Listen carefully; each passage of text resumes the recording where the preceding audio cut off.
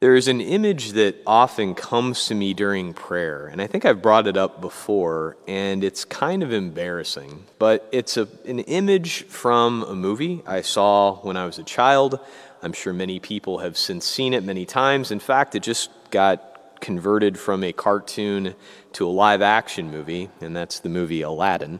And there's the part when Aladdin, who at this point is disguised as Prince Ali Baba, comes on the magic carpet to Jasmine, and he reaches out his hand to her and he says, "Do you trust me?" And then she looks at him and kind of goes, "Yes," and then grabs his hand. They fly all over the place. They sing A Whole New World, which you're welcome. That will be in your head all day long today.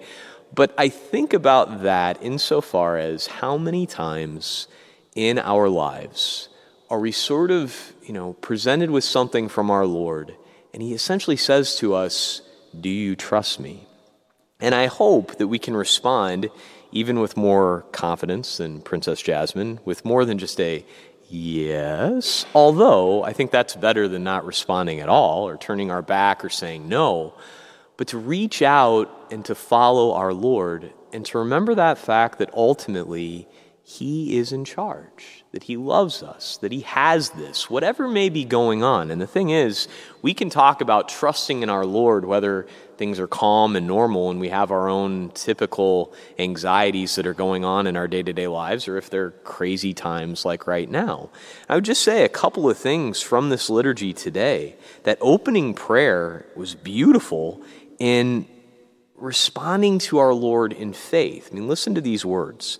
"O God, who renew the world through mysteries beyond all telling, grant, we pray, that your church may be guided by your eternal design and not be deprived of your help in this present age." So mysteries beyond all telling. Do we know exactly what's going on? Well, we don't know exactly what's going on at any time, even if right now is a little bit crazy, right? And you look at this gospel today. Our Lord, coming back to Cana in Galilee, where, as St. John reminds us, where he had turned the water into wine.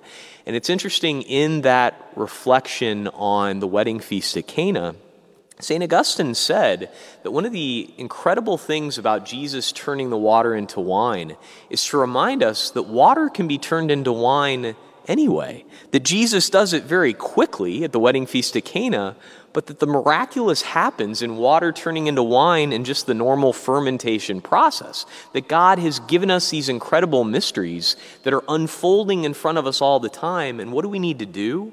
We need to trust in him. And you see the way that the royal official does this in coming to him and asking him to come and heal his son. And of course, he has to ask twice. Jesus saying that unless you people see signs and wonders, you will not believe. The man asks him again, and Jesus says to him, "You may go, your son will live." This next line is key. How did the man respond? The man believed what Jesus said to him and left. Notice that Jesus doesn't actually physically go to the son, that just by his very word, "You may go, your son will live," that at that exact time, as the servants of the royal official tell him, the son recovered. Jesus didn't have to come there presently, as he does in other cases. Here it's just by his word. Okay? You're watching me from home. Once again, I'm preaching to a camera across the church. And yet, Jesus continues to come to us, as we heard in that opening prayer, with what were they? Mysteries beyond all telling. We have to remember that God is ultimately in charge, that he continues to be in our midst, and even if you're not able to be physically present, God remains in all of this with us. He continues to give us his presence, continues to raise us up, continues to call us out of sin and darkness into his light. And even if it's in a mysterious way, even if it's in a way that we can't just describe on our own, well, you're not God and neither am I. He is. And he remains in charge no matter what the circumstances may be. Here we enter into, a further time of this time of pandemic, of difficulty, sure. But what is the ultimate goal? It's our salvation.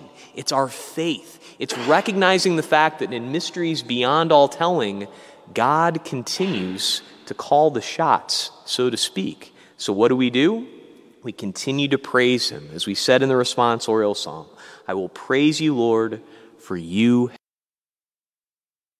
My brothers and sisters in Christ, he stays in our midst, continues to give us himself in the Eucharist, stays in our presence with mysteries beyond all telling. He can heal us from our fear, from our anxiety, from our lack of trust, to remember that ultimately he's in charge. Let's ask for that grace to never be parted from him, even when things are a little bit different, even when we're not able to be here physically present. Jesus remains in our midst. May we never forget that. May we remember today and every day to continue to praise him, for he has rescued us. Praise be Jesus Christ, now and forever.